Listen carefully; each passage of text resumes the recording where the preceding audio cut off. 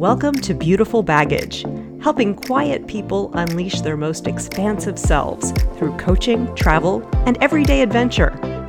I'm certified coach Stephanie Martin Taylor. Thanks for joining me.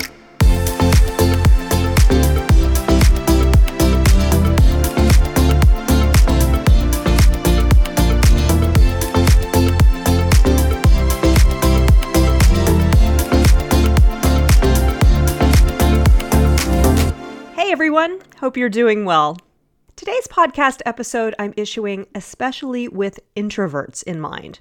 Although extroverts can learn a lot about the quieter people in their lives from what I'm about to offer. So I invite everyone to keep on listening. So here we go. Have you ever spent a day with family, friends, work colleagues, or just a lot of people in general? And everyone around you keeps going and going like the Energizer Bunny, but suddenly you hit a wall and you feel really drained. Maybe you're physically tired, almost achy like you have the flu, or you're mentally exhausted.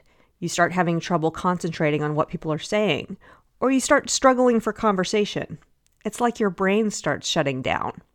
Or just the thought of being on for another minute sends you into panic mode, and you just can't keep your party face on much longer. I've experienced various versions of this for years and thought it was something unique to me.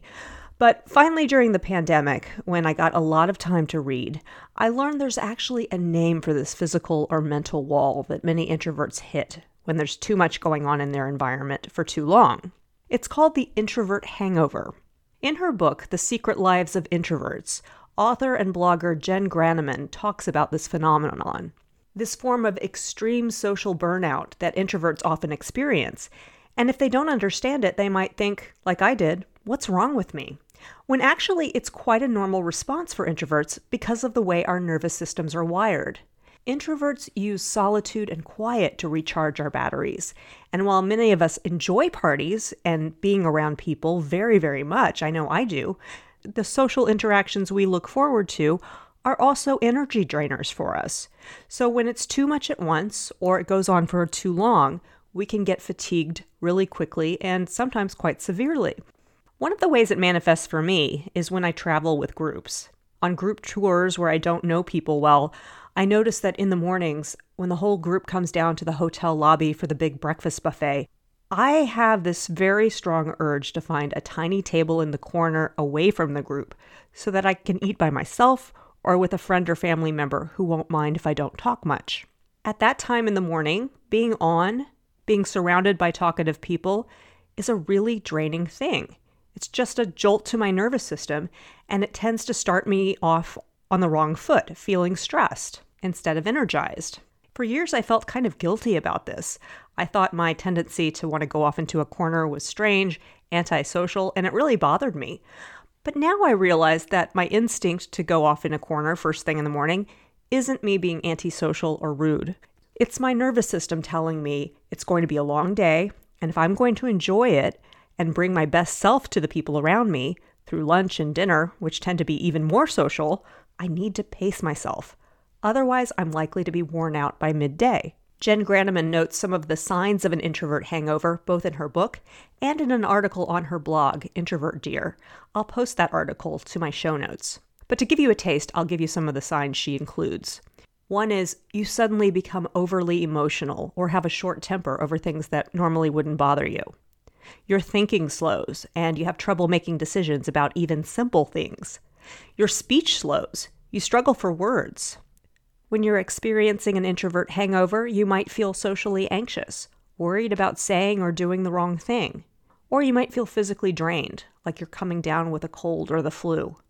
There are several more signs and symptoms, from very light to quite severe. I bring this concept up, the idea of the introvert hangover, because as we emerge from pandemic and start interacting with one another more, it's something that I personally want to be more conscious of, because having awareness about it is the first step to learning to better manage my energy. Now that I have a better understanding of what an introvert hangover is and why it happens, and how normal an experience it is, I can work to prevent it by scheduling my time more mindfully. For example, scheduling back-to-back meetings might be energizing for an extrovert, but for introverts, they may need to build in some breaks, perhaps limit the number of meetings on any given day. As I've said in past episodes, when I travel with a group, I like to carve out time on my own. Looking forward, I can plan this time even more deliberately and with an eye toward managing my stamina throughout the trip. If I can't have a quiet breakfast on my own, how can I break away for lunch? Are there certain meals or activities in the afternoon I can skip so I can get my energy back? And I can be more mindful about carrying tools with me to help me carve out little spaces of relaxation and rest. I can carry with me books, my laptop, or some podcasts that I can retreat into when the environment around me gets too noisy. I can do it politely, of course, and I can explain to people around me that I just need to be an introvert for a while, and I'll be back on good form once I've had that little bit of a break. If you're an introvert, I challenge you this week to consider whether you're prone to social exhaustion, what your symptoms might be, and now that you know it's normal, how might you be better aware of your triggers?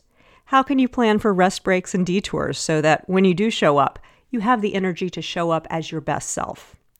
And for my extrovert listeners, a reminder that when you're having fun with lots of people, but you notice that one of your quieter friends or family members is getting even quieter or looking tired and struggling to keep up a conversation, just consider that their batteries are running low.